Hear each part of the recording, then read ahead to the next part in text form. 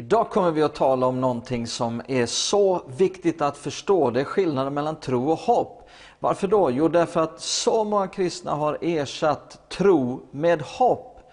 Man tror att man vandrar i tro, men man vandrar i hopp och ingenting händer. Därför att hoppet är bra på att vänta, tro förlöser Guds kraft. Så häng med!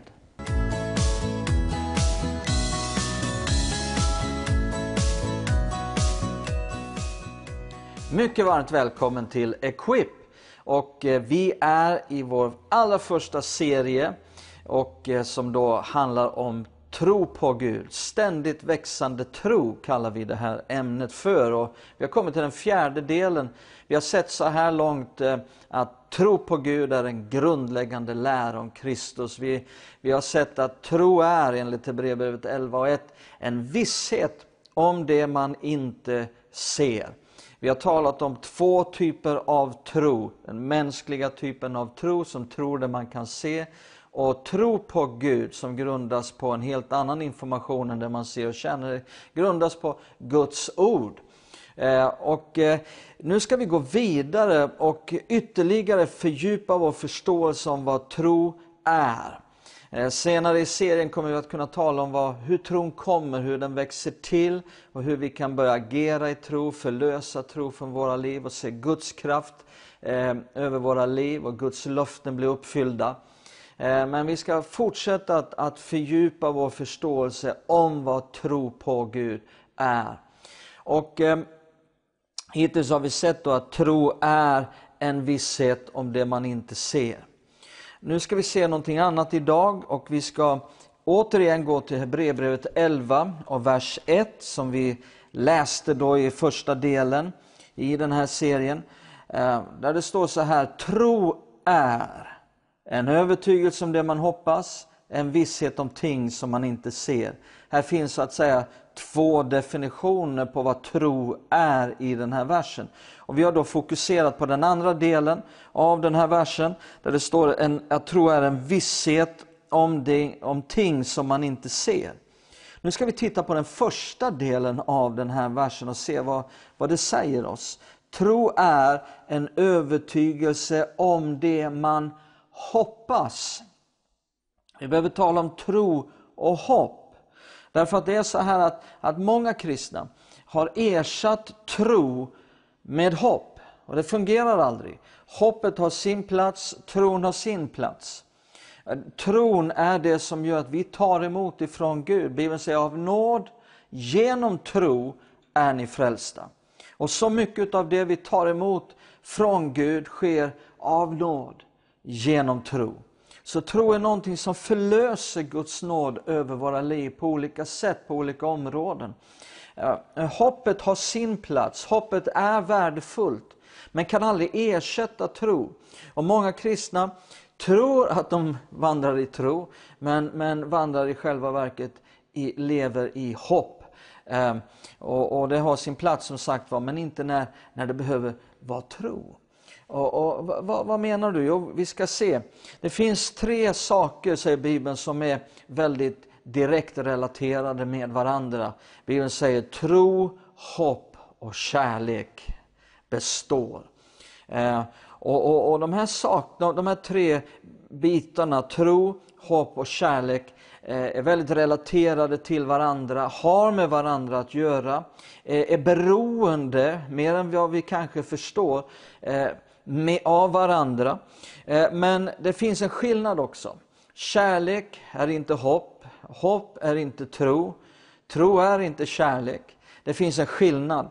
Och vi behöver först förstå, vad är skillnaden då mellan tro och hopp? Jo, titta med mig här i Romarbrevet 8 till att börja med. Så ska vi definiera, vad handlar hopp om då? Så kommer detta att klarna.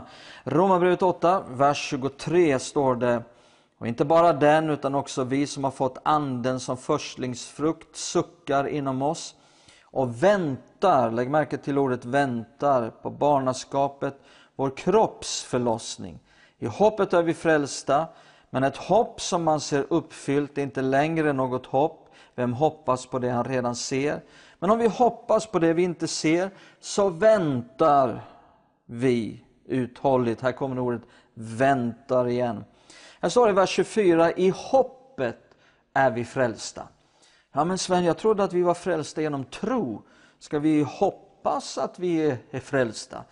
Nej men vänta här, vad är det handlar om? Jo, i meningen innan, versen innan, så står det att vi väntar på barnaskapet, vår kropps förlossning. Någonting ska hända med vår kropp som vi väntar på. Priset är betalt, Jesus betalade för detta för 2000 år sedan. Inte bara betalade han för helande för våra kroppar här och nu, utan också för någonting som kommer i framtiden, en kroppens förlossning. Bibeln talar om hur det dödliga ska ikläda sig odödlighet och vi ska få härlighetskroppar, står det. Likt Jesus fick när han uppstod från de döda. Och det kommer vi att få uppleva när vi möter Jesus vid uppståndelsen, vid uppryckandet. Men det är en annan lektion och vi får ta det vid ett annat tillfälle. Men det är någonting vi väntar på. Någonting fantastiskt underbart. Så där är vi frälsta i hoppet. I hoppet är vi frälsta. Därför att det är någonting som vi väntar på, som ligger i framtiden. Så nu förstår vi vad hoppet handlar om. Hopp har alltid med framtiden att göra. Hoppet är en förväntan. När vi talar om det bibliska hoppet så är det också en visshet faktiskt. Det är inte liksom, vi får hoppas, man vet aldrig, kanske det blir, kanske det inte, vi får hoppas på det bästa. Det är liksom inte det här allmänmänskliga sättet att hoppas, utan det bibliskt förankrade hoppet är en stark positiv förväntan, en visshet om framtiden. Det handlar alltid om framtiden, det bibliska hoppet. Så, och hoppet är fantastiskt på att vänta och vara uthållig. Så vi har ett underbart hopp. Vi har en fantastisk positiv förväntan på framtiden. Jesus kommer tillbaka. Han ska regera som kungars kung och herrars herre under 1000 år av frid här på jorden, och våra dödliga kroppar ska förvandlas. Så hoppet gäller alltså framtiden. Och så länge det ligger i framtiden så är det hopp. Paulus till och med, han talar om hur det är ett själens ankare. Hur hoppet är ett själens ankare. Det är så viktigt med hopp. Där det inte finns något hopp så är det väldigt förtvivlat. Där är det mörkt. Men när hoppet får lysa in i en människas hjärta, då blir det ljust. Då blir det en förankring. Vet du vad? Det finns tider i våra liv när ingenting annat kommer att göra att vi ligger fast förankrade som en båt i hamn. Det stormar ute på havet, men båten ligger förankrad i hamnen. Så är hoppet. Alltså det kan finnas stormar i våra liv när det är just det hoppet som är så avgörande. Att vi vet vad som väntar i framtiden. Vi går igenom någonting tufft nu, men det väntar någonting annat i framtiden. Så är hoppet. Det är ett ankare för själen. Men vad handlar nu tro om då? Om hoppet handlar om framtiden, vad handlar då tro om? Jo, tro handlar om här och nu. Det är det som är skillnaden mellan hopp och tro. Hoppet handlar om framtiden. Tro är nu. Så här kommer lite mer en definition på tro. Vad är tro på Gud? Jo, tro är nu.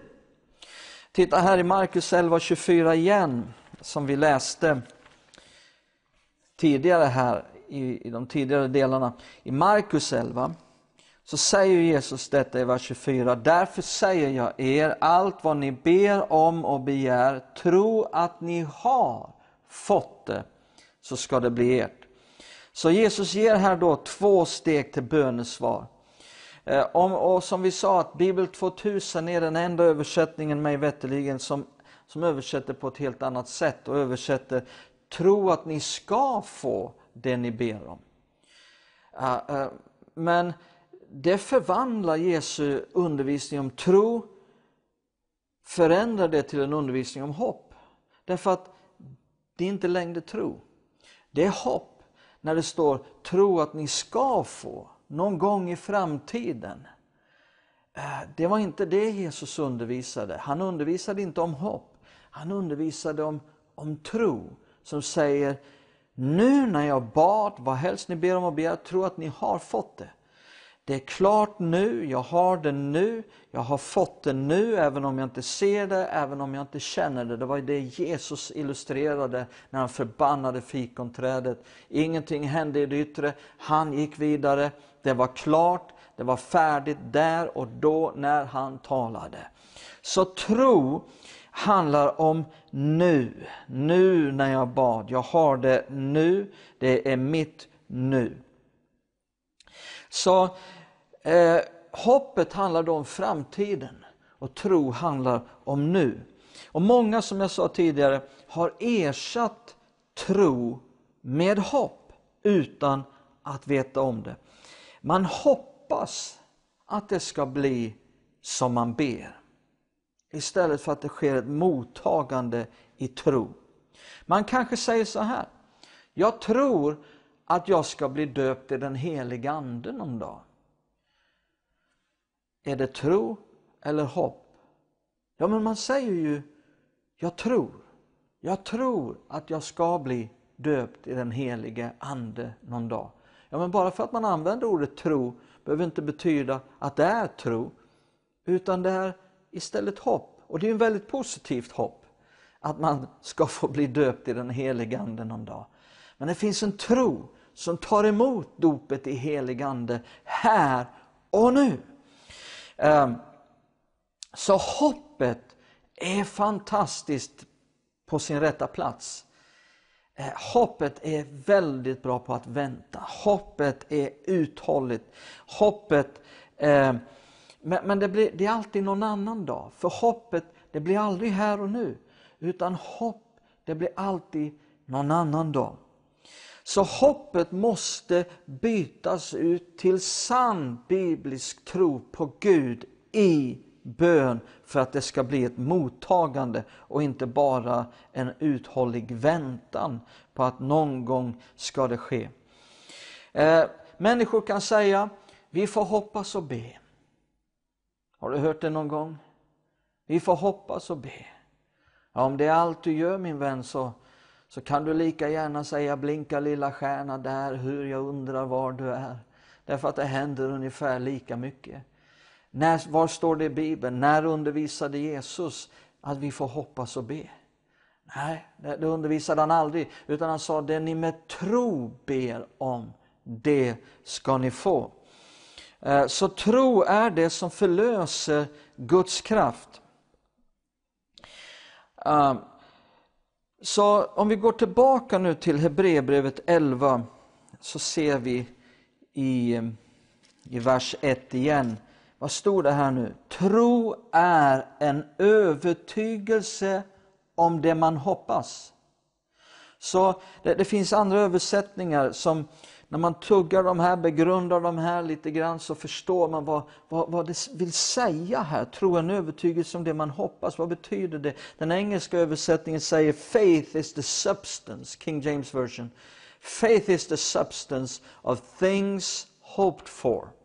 Alltså tron gör att det du har bara gått och hoppats på, att det blir substans. Att det blir här och nu.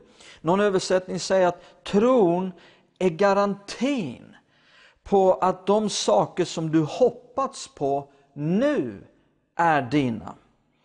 Så man kan säga att tron lägger beslag på hoppets overkligheter och föder in i verklighet. Tron tar tag om det som du hoppats på och som du har tänkt att ska vara i framtiden någon gång. Tar tag om det och föder in i verklighet här och nu. Så hoppet måste bytas ut till tro när det ska vara tro i bönen. Hopp är någonting värdefullt på rätt ställe, men får aldrig ersätta tro. Men här kommer någonting annat som jag vill att du ska se. Att hoppet föregår alltid tro. Ja, jag skulle vilja säga alltid, så långt jag kan tänka och förstå, så är det så att hoppet föregår alltid tro. Vi kan se det här illustrerat i en kvinnas liv i Markus evangelium kapitel 5, vers 24. Det står så här: då gick Jesus med honom, synagogsföreståndaren Jairus. Mycket folk följde efter och trängde sig in på honom. Där fanns en kvinna som hade haft blödningar i 12 år. Hon hade fått lida mycket hos många läkare och lagt ut allt hon ägde, men inget hade hjälpt. Hon blev bara sämre. Hon hade hört talas om Jesus, lägg märke till det. Hon hade hört talas om Jesus. Och nu kom hon bakifrån i folkmassan och rörde vid hans mantel. Hon hade hört talas om Jesus. Jag tror att det kanske hade varit så här i hennes liv att hon var sjuk. Hon hade haft blödningar i 12 år och bara blivit sämre hela tiden. Och kanske hon inte hade så länge kvar att leva, vad vet jag. Men det var väldigt illa med henne. Hon var dessutom orenförklarad och i den här kulturen, det var riktigt illa för henne. Men någon dag så hade hon hört talas om Jesus. Kanske att det var någon släkting, någon familjemedlem som kom och berättade för henne att vi var i Jeriko. Där var en man som predikade med sån kraft, med sån myndighet som ingen annan. Och det var så fantastiskt att lyssna på honom om Guds kärlek och Guds nåd. Och han sa att Herrens ande var över honom. Vi tror att han är Messias, den vi har väntat på. Och han botade alla sjuka. Blinda fick sin syn och lama gick. Och hon tänkte för sig själv, kan det vara sant? Nej, det är nog för bra för att vara sant. Jag har lite svårt att tro på det. Men nästa dag så hörde hon någon annan. En vecka senare hon hörde ytterligare någon som berättade samma sak. Och plötsligt så började ett hopp tändas. Kanske att det är sant att det här. Och ju mer hon lyssnade, desto mer växte ett hopp i henne att det kan vara sant att Messias har kommit. Och om det är sant, och om jag får möta honom någon dag, så kanske jag skulle kunna bli helad. Och det här växte i henne till ett starkt hopp om att någonting skulle kunna hända någon dag i framtiden. Och en dag så började hon tänka att om bara Jesus kom här, då kommer jag bli helad. Hon hade börjat få en visshet. Och en dag så hörde hon att Jesus är här i stan. Jesus går förbi här. Och hon förstod att det här är min chans i livet. Jag måste få träffa Jesus. Så hon gav sig ut på en offentlig plats bland mycket människor. Hon fick inte vara där för hon var orenförklarad. Så hon var rädd att hon skulle bli upptäckt och bli straffad utav en sträng lag. Så hon kom och trängde sig fram. Och så skulle hon röra vid manteln. Varför vill hon röra vid manteln? Senare i kapitlet så står det att de rörde vid hörntofsen av hans mantel.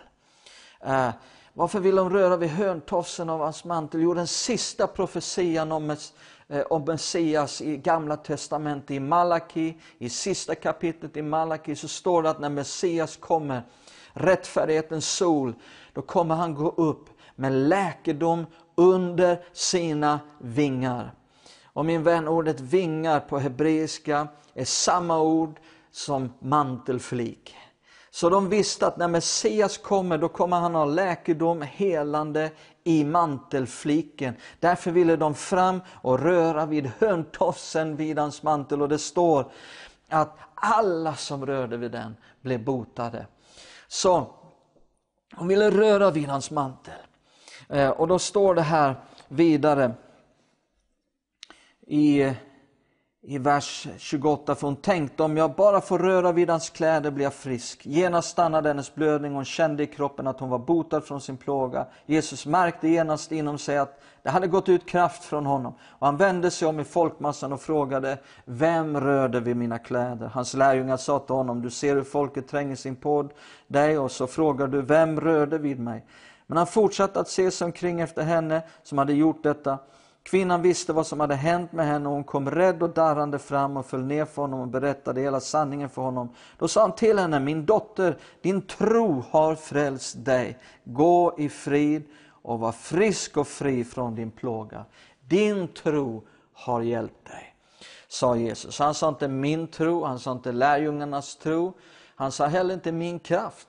Han sa din tro har hjälpt dig. Och jag tänker, om hennes tro kunde hjälpa henne, så kan din enkla tro på Gud hjälpa dig. Så vi ser hur ett hopp föregår alltid tro. Hoppet är så viktigt. Det här fungerade ofta i en kvinnas liv som hette Kathryn Kuhlman, i hennes tjänst, i hennes helande tjänst. Det var ofta så när man läser berättelserna om människor som blev helade i hennes tjänst, så kunde det ofta gå tillväga på det här sättet att, låt säga att det fanns en man som hade han hade svår reumatisk värk, och sen bodde han i ett område och hans granne var döende i cancer. Han visste om det, kände sin granne väl. Och en dag när han är ute och påtar i trädgården så ser han sin granne var där ute och klippa gräs. Full av kraft och energi och springer runt där och jobbar i trädgården. Så han går fram till staketet och säger: hallå där, du ser ju väldigt pigg ut, du ser ju väldigt frisk ut. Har något hänt? Ja, säger mannen, jag var på ett sånt där Kathryn Kuhlman-möte och Jesus helade mig. Jag har blivit friskförklarad av läkarna. Ja, sa han, nej, du vet, jag tror ju inte på sånt. Jag tror ju inte på Jesus, men vad bra för dig. Jag är jätteglad för din skull. Så gick det en månad och sen satt han på sin arbetsplats och på fikarasten så är det en som säger där, som hade svår psoriasis och som berättar hur hon hade varit på ett Kathryn Kuhlman-möte och Jesus hade helat henne. Och han säger: var du med? Min granne sa samma sak, men jag tror ju inte på sånt, men fantastiskt att man blir ju lite förundrad och men vad roligt för dig. Men du vet, jag tror ju inte på något sånt. Så gick det en vecka och sen pratade han i telefon med en släkting någon annanstans som berättade att hon hade haft problem med synen och allvarlig synskada och varit på ett Kathryn Kuhlman-möte och Jesus hade helat henne. Och han säger: men du är den tredje som jag hör nu på kort tid. Kan det vara sant?